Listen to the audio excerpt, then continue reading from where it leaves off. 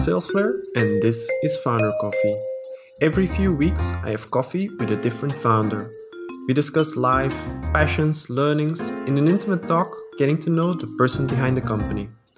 For this 42nd episode, I talked to Rand Fishkin, formerly co-founder and CEO of Moz, and now co-founder and CEO of SparkToro, a new solution and data provider for audience intelligence. Rand started off leading an SEO agency and blogging about the topic, and then started Moz 13 years ago as one of the first solutions for SEO research. A few years ago, he left Moz and started SparkToro, continuing to work on his love for making big data and complex problems easy. We talk about SaaS versus services, the innovative business model behind SparkToro, how to stay authentic in marketing, how Rand organizes marketing in his new company, and why not to release any MVP, but take it slowly. Welcome to Founder Coffee. Hey guys, hey SaaS Growth Hacks. We're live here with Rand Fishkin. For those of you who don't know Rand, Rand founded Moz in the past. I think that must have been about, how long ago was that, Rand? 2003. 2003, that's 17 years ago. It's quite a while.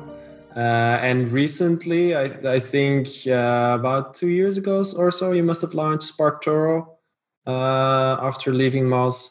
And when did you launch it exactly? Was that last month or? Yeah, April. So not quite 2 months ago. Yeah, I followed some of that, but I haven't been able to test it myself so far, I must say. How's the launch going so far? It's a pretty tough time to try and pull off a launch, but it's going okay, I would say. Not fantastic, but not terrible. Yeah. Can you tell some of the viewers and listeners maybe what SparkToro is about, so that they can get an idea of that, because it's still a pretty young company. So. Yeah, absolutely. So SparkToro is an audience intelligence and a market research tool.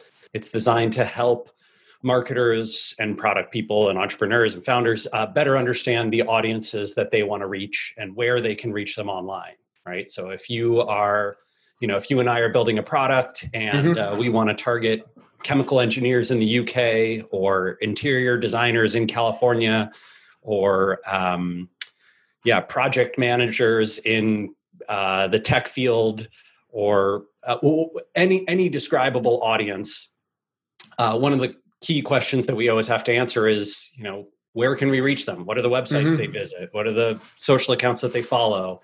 What are the YouTube channels that they subscribe to? What are the podcasts they listen to? Exactly. That's really hard information to get right now. Most people do it through surveys and interviews and Googling around, and it's pretty poor quality and pretty statistically sound. And so SparkToro solves that problem by crawling tens of millions of social accounts, I guess billions of social accounts and data points, and then aggregating all that stuff together into these 75-ish million profiles that you can search across and say, show me what interior designers in California listen to, watch, read, follow, subscribe to.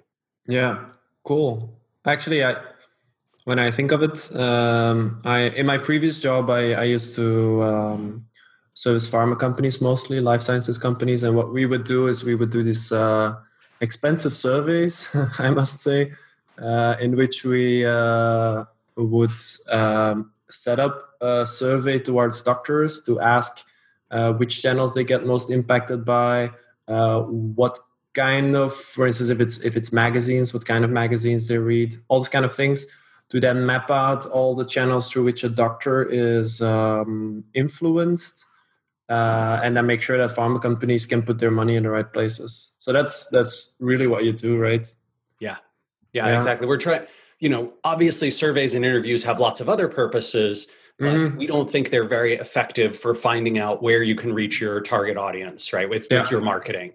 And if you don't want to just throw money at Google and Facebook, or Amazon if you're in e-commerce, and sort of pay these incredibly inflated prices, try and compete against thousands of other competitors. If you want to go direct, if you want to do organic marketing, co-marketing, pitches of all kinds, there is tremendous opportunity to have a competitive advantage in the marketing world if you know which sources reach your audience.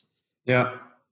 Yeah, it's when I think of it, I'm certainly going to have a look at it for Salesforce as well, to see how I can get to more people. The bad news is that SparkToro is primarily somewhere between primarily and exclusively English language centric. Yeah. So, if you're looking at UK, Canada, Australia, United States, some South Africa, New Zealand, it works pretty well. If you're looking outside those places, not as much. No, right now our main markets are English spoken, so that sounds good. What I actually find interesting is that both at Moz and SparkToro, you're sort of doing a similar way. You're like indexing traffic drivers of the web, you could say. Yeah. Earlier from a search standpoint and now more from a social standpoint. What is it exactly that attracts you towards these type of businesses?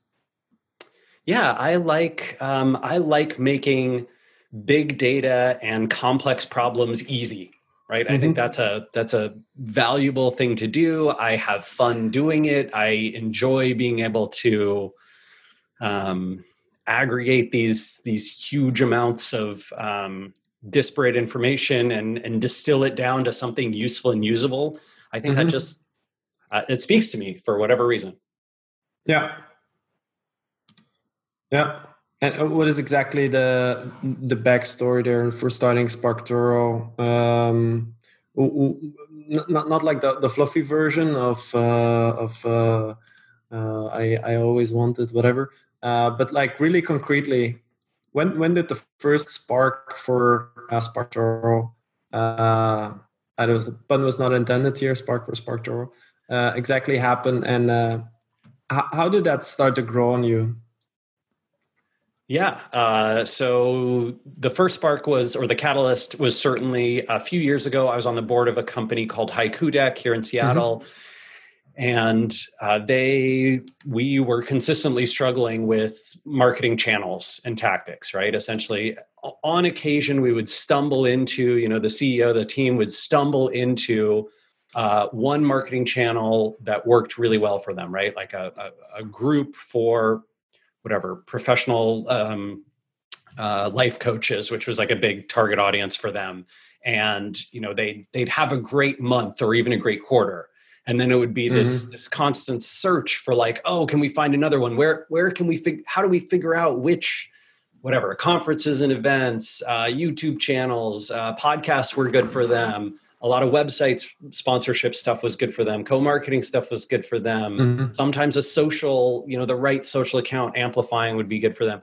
But figuring those out was just, like pulling teeth. And so I remember having a conversation with Adam, the CEO, and saying like, gosh, I think this data is possible to get if we could just crawl it. And we had this conversation about like, wait, are we really going to build a web crawler and a social media crawler just to be able to extract the information for which channels we can go after? Like that'll be, a year of work to build this thing. And it never got made, but it definitely sparked the idea in my head that it could be done. Yeah. Cool. I'm really fascinated by trying to quantify social influence, and some companies have tried to do it in the past, like Cloud or. I think those that's sort of solving a different problem. Where they're Cloud and. Folks like Brandwatch and people in those spaces, right, where they're looking at sort of what are social media conversations that are happening, or how many followers does this person have versus that person on these different accounts, right? And SparkToro is it's very simple, right, and straightforward. It's just challenging to get, which is essentially rather than saying, does this source have lots of followers, right? Does it have lots of impact? You kind of don't care about that. Like when you're a brand, what you care about is, does it have impact with my audience, the people I want to reach? right? So you don't care if it has a million. Influencer marketing is so terrible at this, right? Because influencer marketing is all like, oh, let's find a person with, whatever, 100,000 or a million, Instagram followers, and we'll pay them $500 to pose half naked with our product, right? And it's kind of ridiculous, right? Does that actually move the needle? For some consumer companies, sometimes it does, fine, but in a lot of cases, right, if you're targeting a more specific audience, that is just a terrible solution, right? What you want to know is not who has a million followers, it's who do the 10,000 people that I want to reach follow and pay attention to most.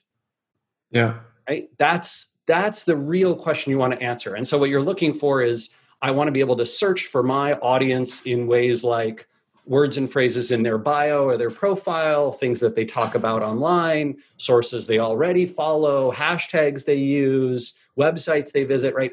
Those types of searches, and then see a list of the people and publications and accounts and podcasts that they follow in order, right? So 18% of interior designers in Los Angeles follow or listen to this publication. Yeah. Boom. Now I can do good targeting. I know that I can put 3 times the budget to this one that I can put to the one that says 6%. Yeah. And how does that system exactly work? Like, does it? So you were saying some of the things, if I remember well, it's hashtags they use.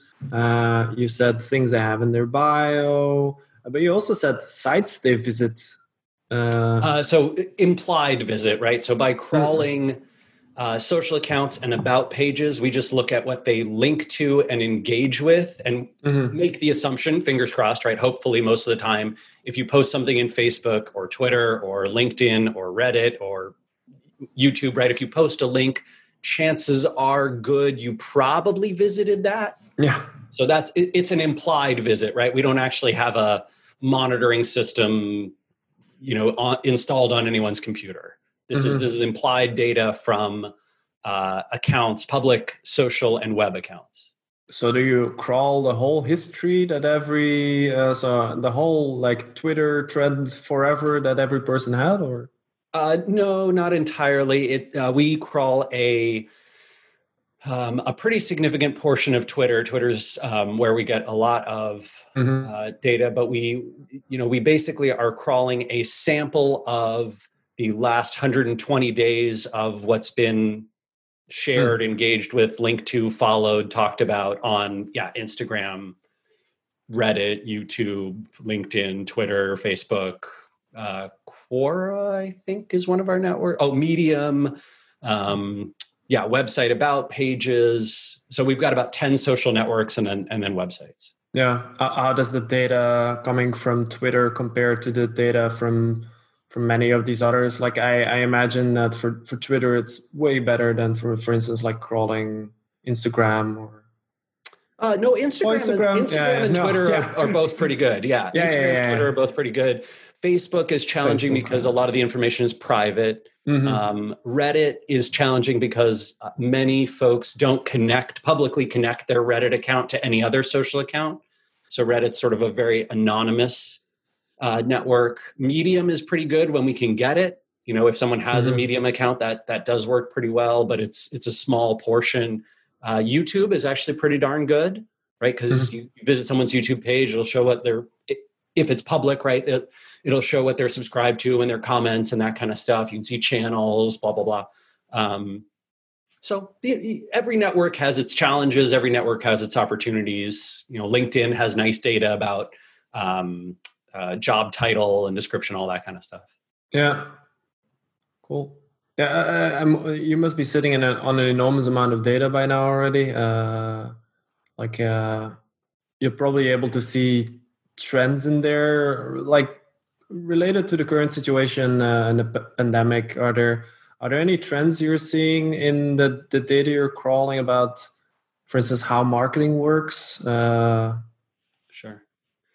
Yeah, I mean, we, I think with regard to the pandemic, there's folks who are doing some, I would say, more relevant and better stuff on that data extraction front. I've been really impressed with HubSpot's COVID-19, analysis of sort of how effective are B2B emails, what are open rates, what are sales lead rates, what are close rates like. I've really liked what SimilarWeb's doing in terms of traffic data, stuff that we see as more like more people following COVID-related accounts, following, scientists and health organizations. We see people tweeting about things, sharing, publishing data on LinkedIn, publishing on their public social profiles, right? So there's more interaction around that stuff. I think there's more activity in general. But I would say I think the last month or so, most of that activity is not pandemic related. It is related to the Black Lives Matter movement. And that's certainly, that's an area where we can see some really interesting data. Yesterday, in fact, I saw an account. This is a New York police sergeants union, right? So an organization. It's an official account, and I plugged in that account to SparkToro to take a look at. They had amplified a video from a couple weeks ago, saying that it had been from the night before to try and, stir up pro-police, anti-Black sentiment among their followers. And it was very manipulative, an obvious lie, really problematic, really troubling, right? Because this is an official account for a police union. I plugged in their account, and sure enough, if you look at the data about their followers, right, the people who follow this account, they are, we're white supremacists, believers in, I don't know if this has made its way to Belgium. Do you know what QAnon is? QAnon? No, I don't know. So there's like a substantive subset of conservatives in the United States who believe that Hillary Clinton is allied with like underground lizard people in a pizza dungeon.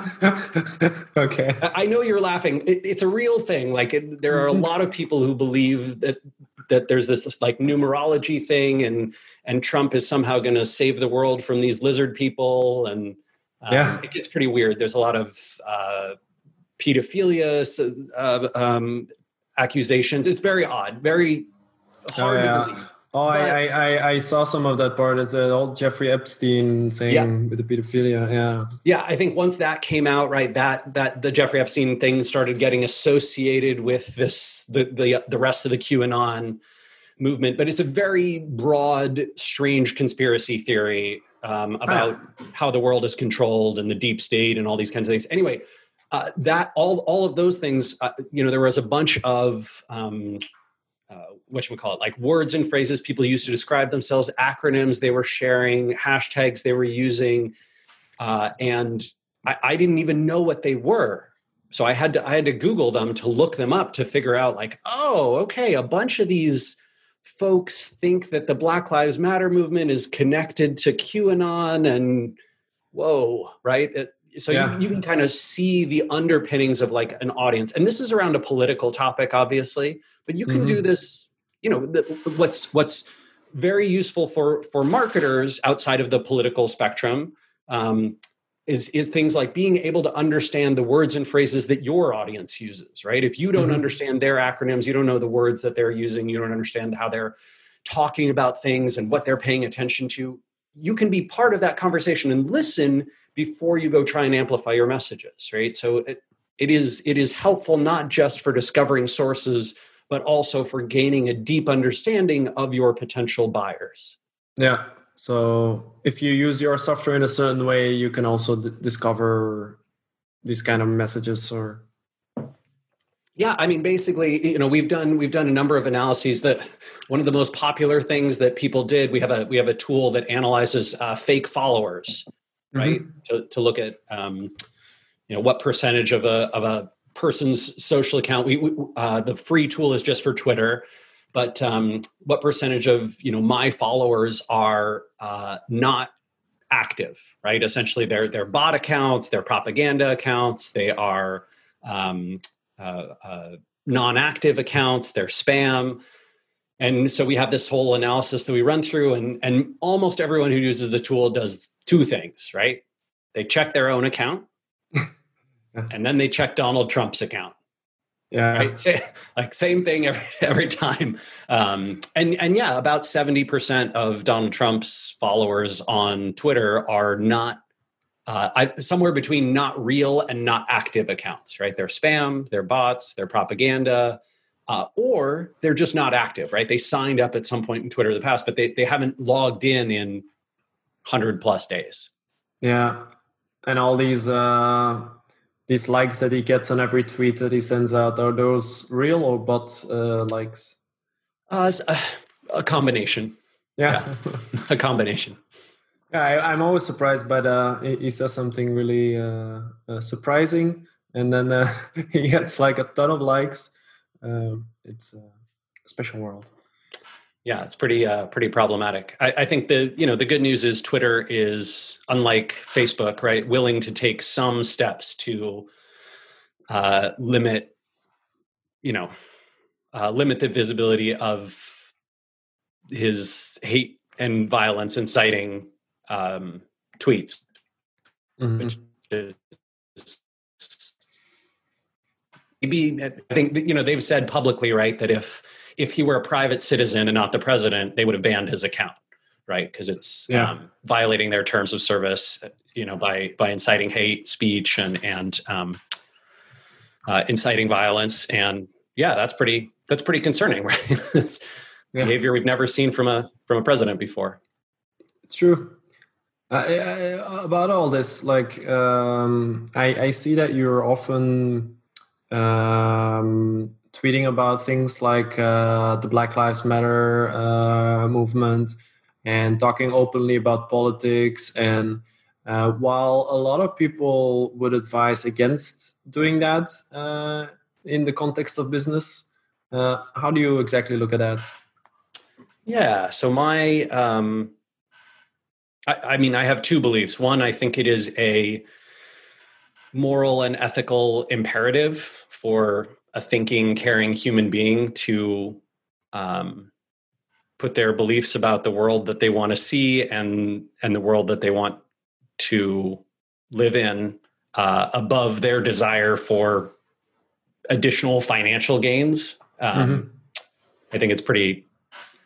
I have been unimpressed, somewhere between unimpressed and disgusted by folks who, are sort of willing to say, well, privately, yeah, I support that, and I think police violence is bad, but I'm not going to say anything about it publicly because I don't want to piss off potential customers, right? Like maybe I have a lot of money and I'm a business owner, but I want more money, more than I want to,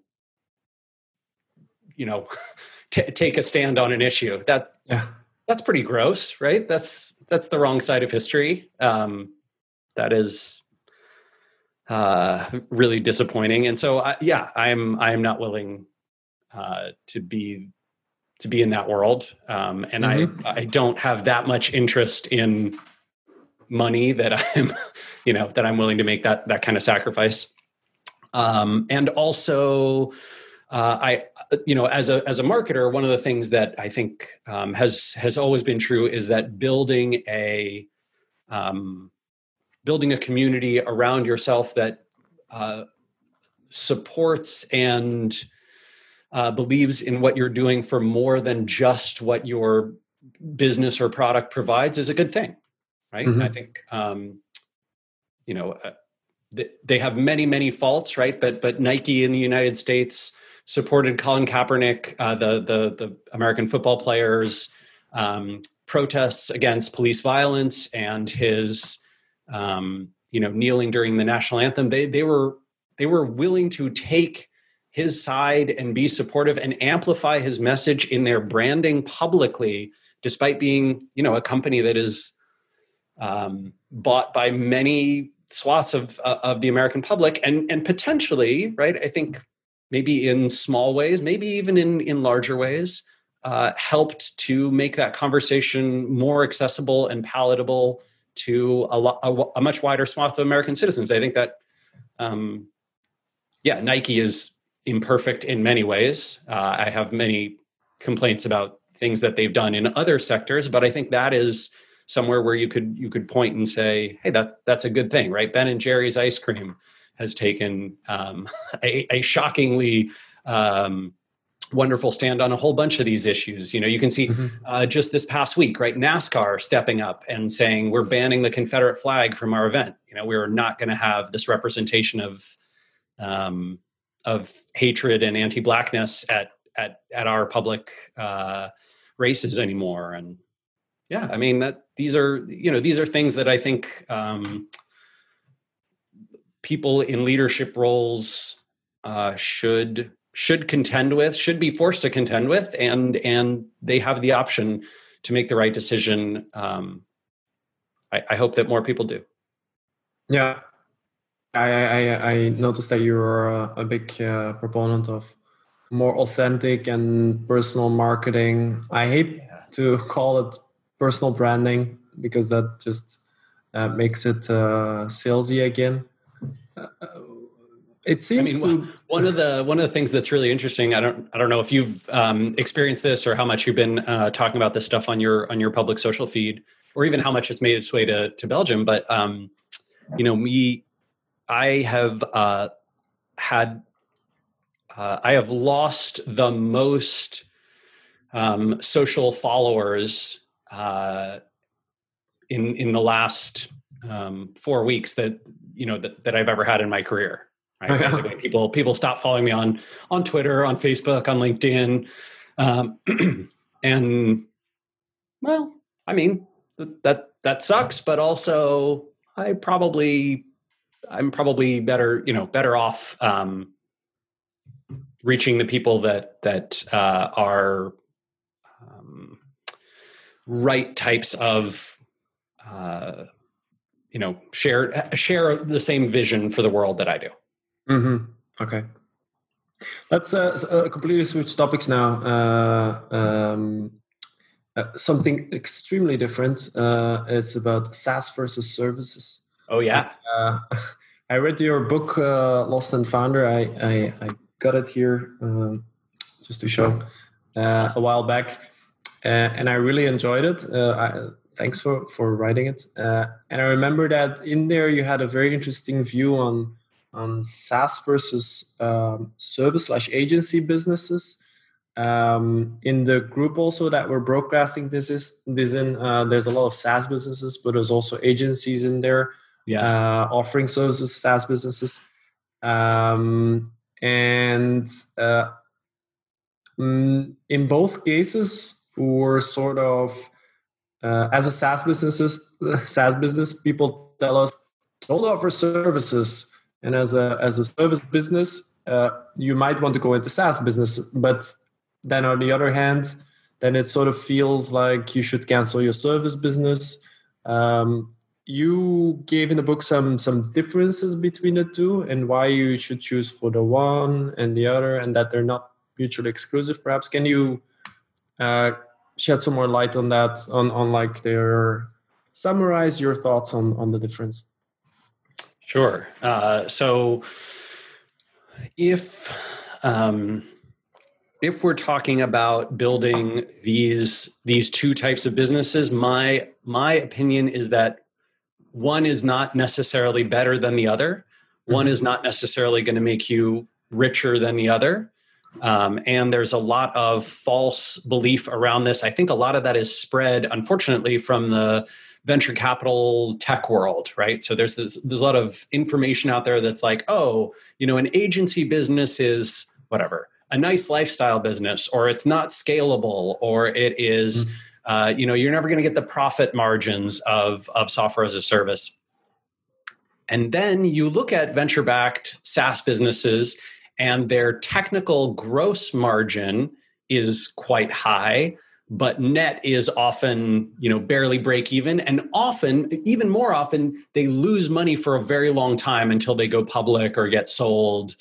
Right? I mean, HubSpot was losing money until a year and a half, 2 years after they IPO'd, right? For their entire history, they lost money, and until then. So it is really, really important to think about what you're passionate about and what you want and the kind of business that you want to build, and not be biased by tech and media sources and the venture capital world.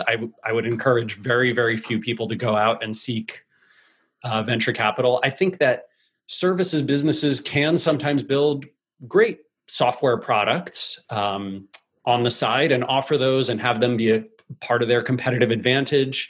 And I think that software businesses can offer services and have that be part of their competitive advantage. Mm-hmm. These are not mutually exclusive things. I think anyone who tells you otherwise is kind of 10 years behind the times, right?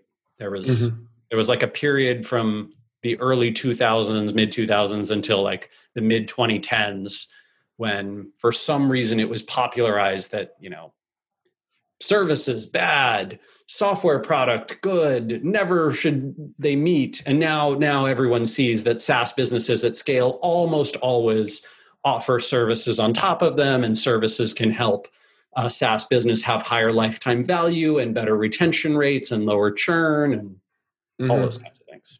Yeah. Are you offering any services next to the SaaS businesses at SparkToro now, or is this a plan, or is it a... No, we're not right now, and it is not part of the plan for us. That being said, we offer, what would I call it? When you subscribe to a package, you'll get a personal email from me that I just write to everybody, and I work with almost everyone who signs up to like help them use the product and help them with their marketing. A lot of them, I'm helping them like find agencies and consultants, a bunch of agencies and consultants. I've been helping them, apply the data to their client projects. So yes, you get a very personalized level of service from the founders. Nice. And that'll probably be true until we have a few hundred customers for yeah, free. That's for free for now. Right. Yeah, cool. Why is it actually that you chose to run a SaaS business? Because you used to run an agency way back, like more than 17 years ago, I guess.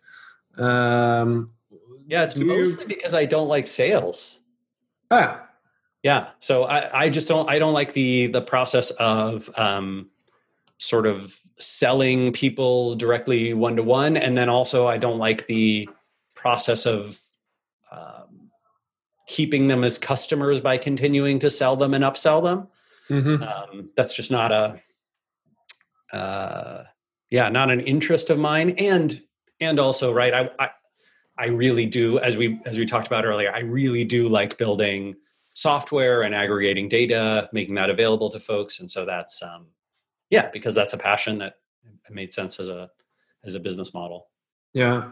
In your book, I also remember you made a financial comparison between the two. Anyone thinking about making a choice purely for financial reasons, what would you advise? Agency or SaaS business? It's a hard question, I know. Really hard question. The weird part is a SaaS business, if it's successful and it's at scale and you can find a buyer for it, these are all big ifs, you might be able to, assuming that you own almost all of it, right? You probably will come out better than an agency business with similar, growth numbers, similar, sort of scale and size. That being said, there are far more, it is often easier to sell an agency business than it is to sell a SaaS business. It depends. Actually, you know what? That's not true. It really depends on what you're in, right? Some agencies are very easy to sell because they're in a market that a lot of bigger agencies want to buy in. Some SaaS businesses are in a particular market, and so they're easier. So I don't know that there's a balance there. I would say with the two models, the degree, the likelihood that you will be able to successfully build and scale up a business is much lower on the SaaS side than it is on the agency side. Right? Most agencies are able to successfully get off the ground, right? Consultancies, independent consultants, they're able to get off the ground. They survive longer.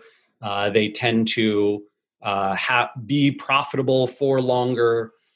SaaS products, high failure rates. Most of them don't get off the ground. Many that do get off the ground can't sustainably find customers and fail in their first year or two. So, very, very hard comparison to make, right? If you already have a ton of money and you're trying to like build one or the other, this is why I tell people to go for their passion. Right? Go for what interests you more. You'll probably be better at that anyway. And it's really about what you'll be better at, not about what you'll, the comparison of like, well, I could build a $1 million a year agency or I could build $1 million a year SaaS. It's not comparable. No. Got it.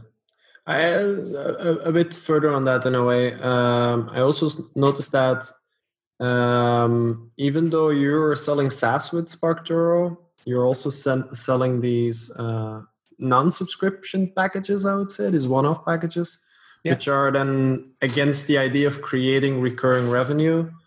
Can you tell us something more about the idea behind that and how that actually impacts your business model and results, I would say? Yeah. So we heard from a bunch of our early beta customers and people we surveyed and interviewed that one of their big frustrations, especially on the agency side, was SaaS products that only offered subscriptions and you couldn't buy one-time use packages. And that's because a lot of those agencies use a tool specifically for a client project and wish they could pass billing on to their client directly, right? Like, hey, this is a cost of us doing this work. A lot of people have to do that with SparkToro. So we said, hey, let's offer one-off packages to support that use case. We're not venture-backed. We don't plan on raising venture. So we don't have to look at our, whatever. We don't have to care about the venture metrics. We just have to care about, is our business profitable? Is it doing well? Is it serving customers well? Is it making people happy? And we believe that a lot of people who buy a 1-week package, right, will come back in the future and buy another 1-week package when they need us again. Yeah. In fact, we've already seen that. We've seen a couple agencies that have done exactly that, right? They bought two 1-week packages over just the last 2 months. Yeah. And you can maybe even charge them more because they charge it to the customer anyway. Or? Right. They're charging it directly to their customers, right? And so we just give a high level of use, and that it's not recurring. And we think about lifetime value just really differently than a classic, venture-backed SaaS business would. So lifetime value for us is over the next 5 years, how many times will someone subscribe and unsubscribe? How many packages will they buy? How many people will they tell about it, refer, right? So it's a much more holistic, big picture, broad view of lifetime value versus just a credit card connected to an account and how many months were they paying. Yeah, which is easier to track, but is less complete. Yeah. How are you thinking about tracking that? Do you have a system in place for that, or are you also crawl them in? We have a rough system in place, but no, I think to be very frank, a lot of that is just based on faith, right? Like we are not worried about having perfect data to be able to prove it because we don't have to prove it to anyone, right? We know that it is true that those things will happen, and so we invest that way. We do have Profitwell, which is really nice tracking for the Stripe credit card side of things, and helps us keep track of ARR, MRR, all that. But you do sort of have investors, right? We have 35 angel investors. They own units of distribution in the LLC, and basically we have a very unique model where we, if the company sells, they get the greater of either their investment amount back, or they get their percentage ownership in the company of whatever the sale price is. And we also have a model where, we sort of take our first 1.3, we raised 1.3 million. We take our first 1.3 million in profit, and we plan to sort of pay those folks back. And then once we do, everybody participates in profit sharing pro rata, founders included. Whoa. So that's a lot of information to take in. So, so actually, Yeah, my advice for anyone who's like interested in checking out the mm-hmm, funding model is Google SparkToro funding, and we actually mm-hmm, open sourced our investment documents. And a mm-hmm. few other startups have used those documents to raise money. And I detail in the post kind of how it works, but the core of it is like you raise some money from private investors, they own units in your LLC. Once you pay them back, everybody participates in profit sharing. And if the Yeah. company ever sells, it works just like any other business. Everybody makes the amount of money equal to their ownership percentage. Okay. So it's a combination of actually being an owner plus getting the profit on top of that. So you're actually getting more than you would normally get by getting shares. Not maybe in um, how to say being able to make decisions, Yeah. but it is in financially you're giving more things or. Yeah. So I think I agree with you, right? It is more sort of upfront generous to investors, Mm-hmm. but it's also quite generous to founders, right? Like Casey and I will get to participate in profit sharing. Any year that we have profits, we can choose whether we want to reinvest those Right. in the business's growth or whether we want to pay it out as dividends. The only downside, really the only downside to this funding model is you don't get the long-term capital gains tax rate on the profits that you make from SparkToro, which Yeah. it, look, I think it's fundamentally unfair and unreasonable that there's these different taxation rates. Like Mm-hmm. it's wrong, right? But rich people lobbied the U.S. government to get this special deal so that their special investments would get taxed less than everybody else's. Mm-hmm. When you see investors like Warren Buffett complaining that he's like, it's ridiculous that I pay less in tax, a lower tax rate than my secretary, and he's Mm-hmm. right. Like it's fundamentally unfair, it's unjust, it's not right. So SparkToro does not give you that advantage, right, that venture capital does, but in every other way, I think it's a more not only more generous, but it also the thing that excites me the most about it is it does not require $1 billion outcomes or death, that bifurcated venture outcome to make money, right? What is it? 0.6%, 0.06%, I think, Mm-hmm. of 10,000 or 100,000 venture-backed companies are going to be those unicorns. Mm-hmm. And most everyone else, right? I think it's 95 or 96% of venture invested firms don't return their minimum capital requirements. So that's not a good time for any of the employees. It's not a good time for the founders. It's not a good time for the customers. It's not a win Mm-hmm. for the venture investors. It's a loss for 96% of the companies and a win for 4%. Wow. It sucks, right? Like that model sucks. I don't want to sign up for those odds, right? Mm-hmm. I'd much rather have a company that has a long-term, sustainable, profitable path to survival and potential growth over the long term, and that can pay out profits when it has profits.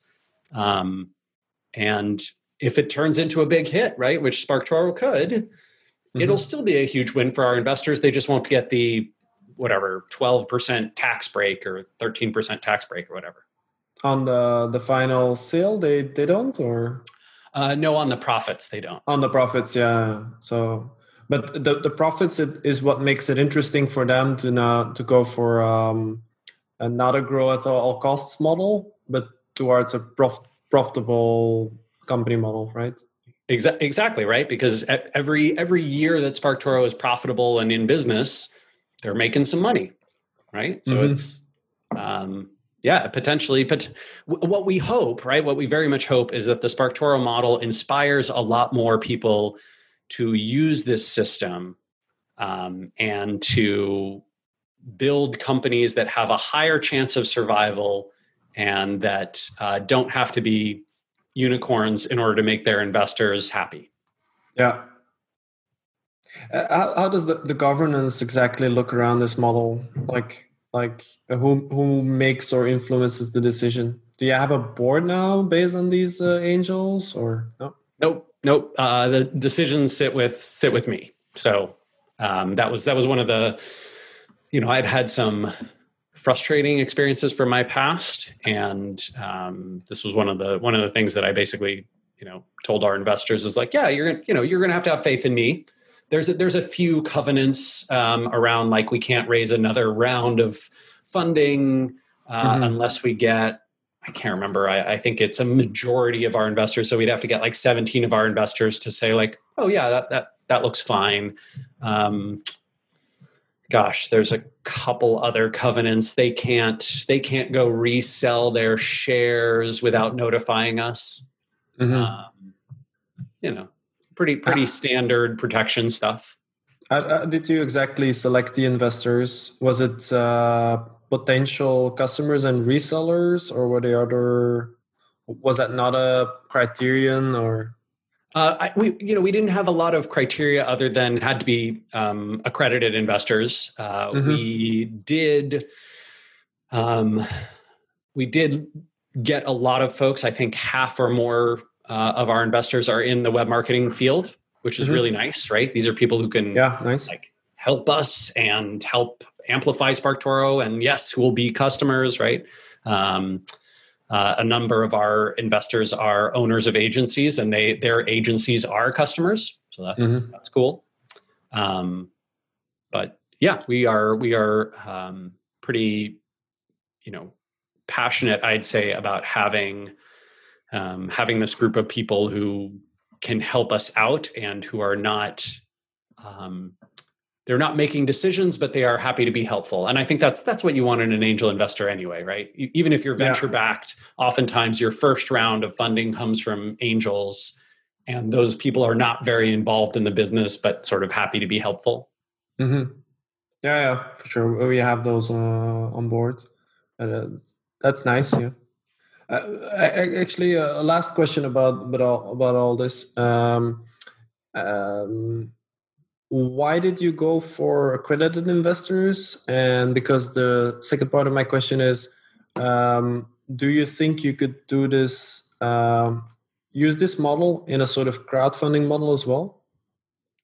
Yeah, absolutely. In all honesty, we considered doing a crowdfunding campaign for SparkToro,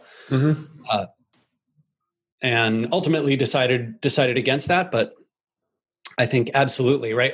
Probably more possible to do that if the number of dollars that you're trying to raise is smaller, right? So we were looking to raise a little over $1 million.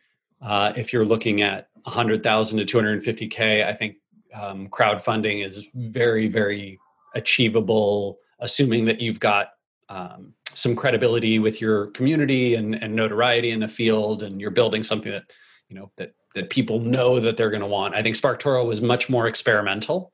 Like, we didn't even know if the technology would work when we started it. Yeah. So we had to take a high risk on that front.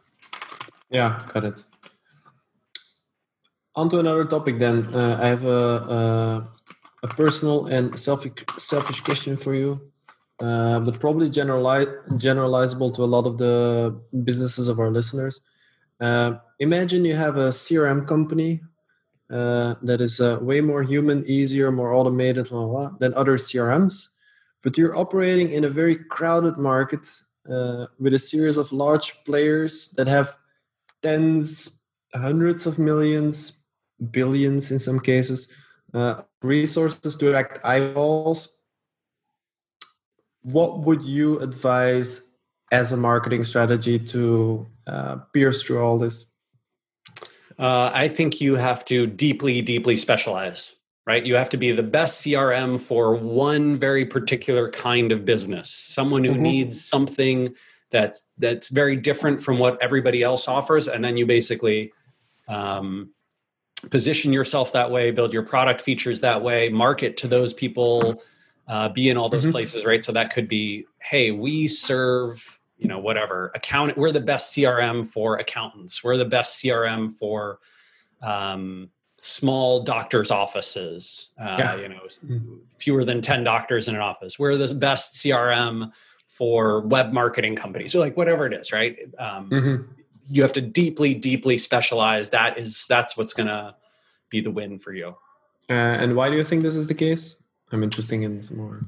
Because yeah, because I don't think that you can, when you're small and scrappy, when you don't have millions and billions of dollars to throw against, marketing and branding, to throw against product features and building stuff, it's unreasonable to ask you to compete in the broad field, right? I think that you have to find your way into a space sort of, geographically or feature wise or customer archetype wise or positioning wise, right? You're not just gonna be able to come out and compete with Coke and Pepsi by launching whatever Jerome Cola, it's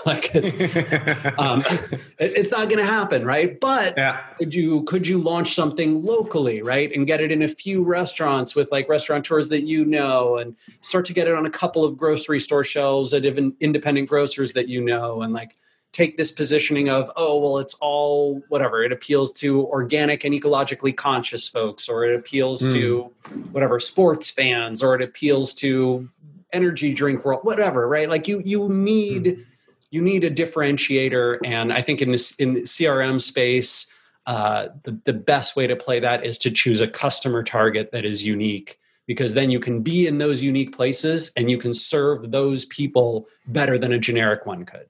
Yeah, cool. Well, that's something we're thinking about. So, and working on actually. So book recommendation for you. If you haven't yet read April Dunford's, Obviously Awesome, I highly recommend it. We were co-speakers at a conference last year. Oh, yeah. When there were still conferences live. We could have pasta together and all. Now, when you're co-speakers at a conference, you're both in your home somewhere. And, it's a different kind of thing. Very different. Yeah. What is actually your marketing strategy with SparkToro? So how many people did you line up pre-launch, and how did you go about that? Which channels did you use, and how did the funnel look? Email was huge for us, right? So we built a very big email list, about 20,000 folks who were on that list, and we built that up over almost 18 months, right, prior to launch. A lot of that came through, content, events and conferences, podcasts. To be totally honest, I did a lot of podcasts and discussions. Did some big content pieces that brought people to the site. Talked about it on my public social channels, and then all of that came back to our email list. And that email list is how we did our early access launch from February to early April, which of course was a terrible time. Yeah. The economy was just falling off a cliff, and marketers are getting fired left and right. Budgets are getting killed. So that email list for us was relatively effective despite the pandemic. And then we've been relying on that system ever since. So we offer a freemium version of the tool, right? You can run 10 free searches. When you sign up, we sort of capture you can opt in or opt out to having us send you an email, but we follow up with folks who sign up with an email, and that's sort of our long-term plan, is to continue to nurture people who are continually using and finding value out of the free version of the product, find ways to offer them more value with the paid version, and sort of bring them to the higher tiers. Yeah. And if you would advise some people who are also looking to launch a product, and basically you said we got everyone on an email list, and you mentioned some of the channels you use, but what were sort of the percentages? How can you attribute the different channels to your success in building that list? I cannot. I really cannot. Right? We don't have a way to. Podcast is a great example, right? Mm-hmm. So you and I are having this conversation. Maybe a bunch of folks are listening, and they're like, "Huh, the SparkToro thing sounds pretty interesting." I could give a promotional URL and like try and track people through that. I get on stage at a conference, right, or an event, and I give a talk. I go do a webinar, right, or a training group. I have a YouTube live event. I'm talking about SparkToro on social media. A lot of the time, people are not going to click the link or follow the URL that day, right? It's going to be a long-term, oh, I heard about it a few times, and then I realize like, oh, shoot, my boss, my team, my client just asked me, hey, should we be doing any sponsorship of websites outside of just Google and Facebook ads? Oh, what was that? What was that thing Rand Fishkin was working on? He has a tool like that. Let me search for. Oh yeah, SparkToro. Okay, let me go try that thing. That's how a ton of people come to us. And so attribution is very difficult. It's very imperfect, and I don't care. Right? I am very comfortable with serendipitous marketing.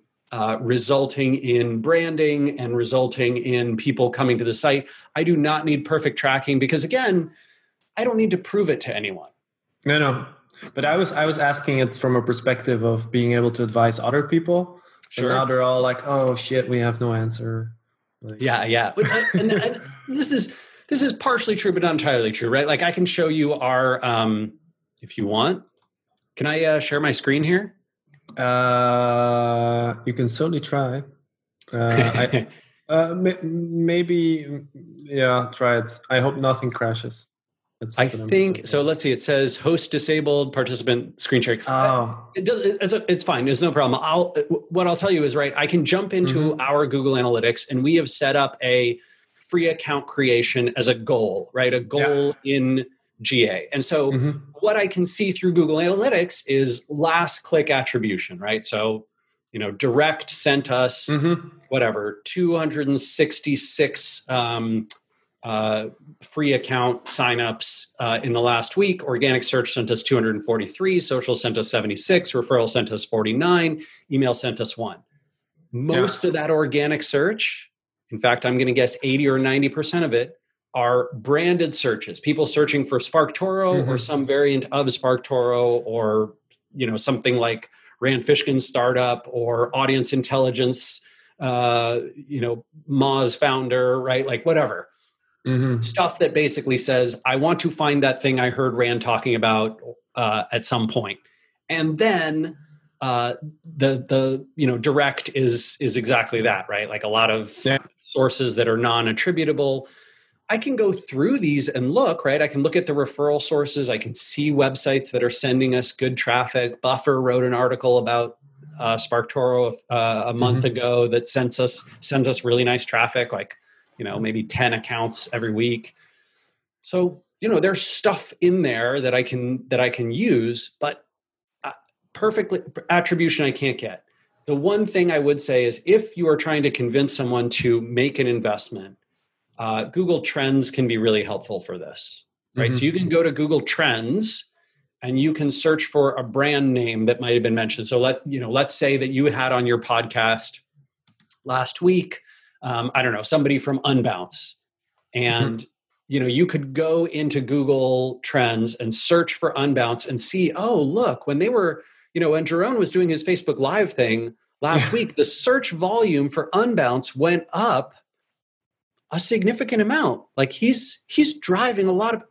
We should get on his podcast. How do we get on his podcast? Right? That isn't that like you can see it by the day or by the hour? By the hour.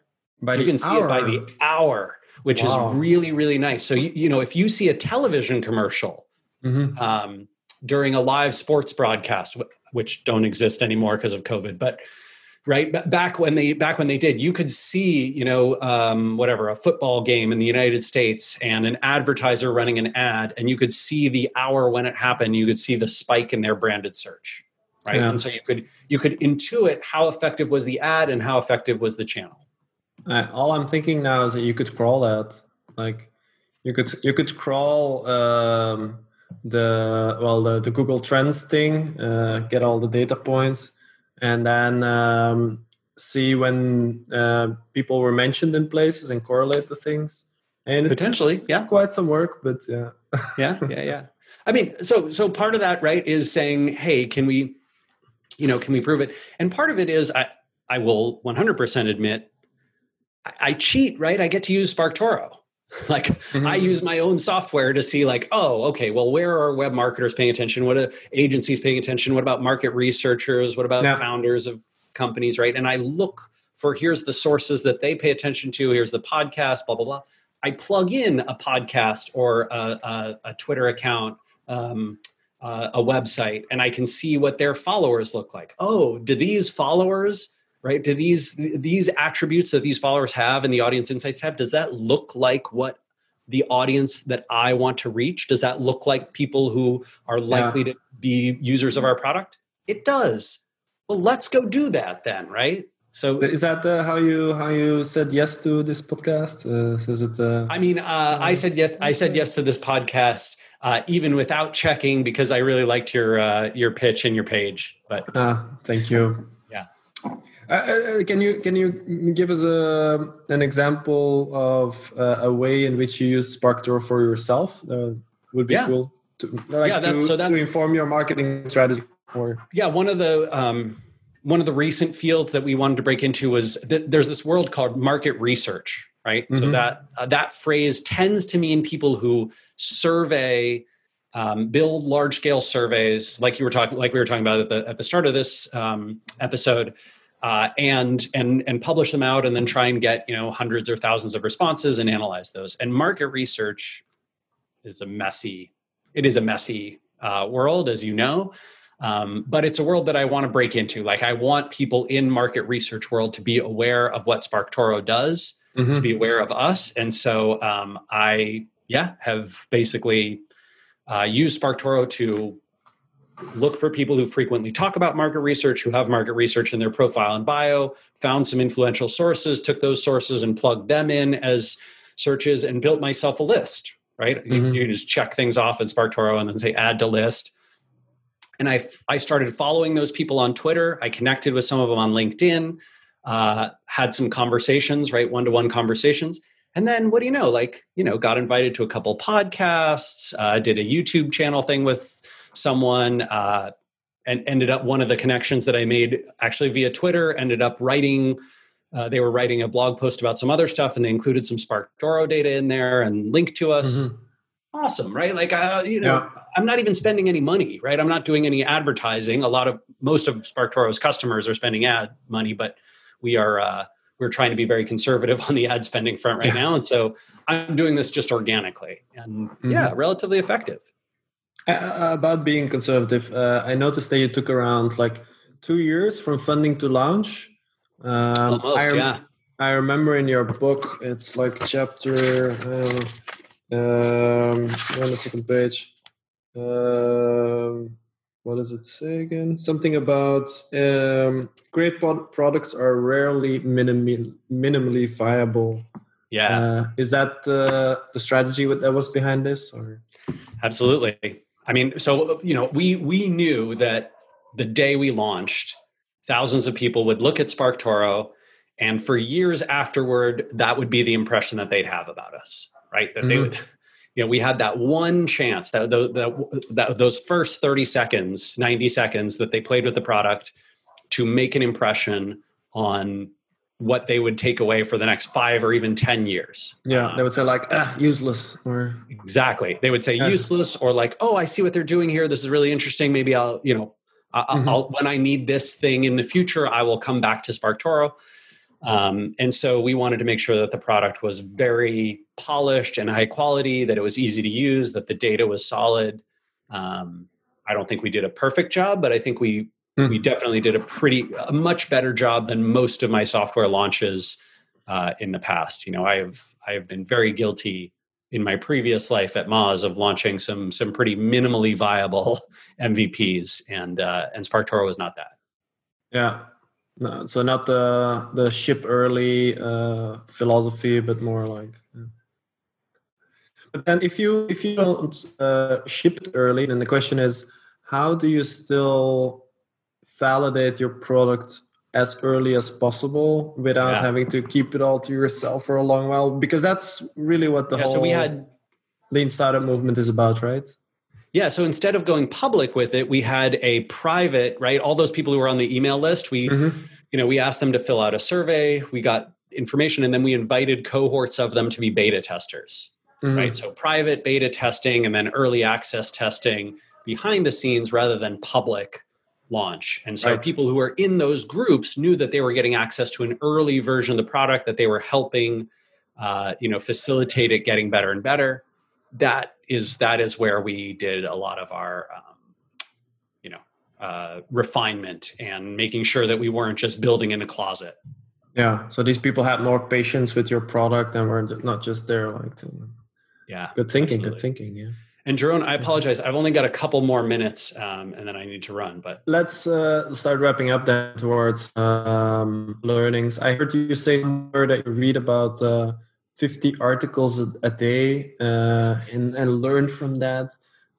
How do you exactly go about that? I cannot imagine myself reading 50 articles a day, especially next to being on podcasts and YouTube lives and all these kind of things. Yeah, I think that might be an exaggeration on my part.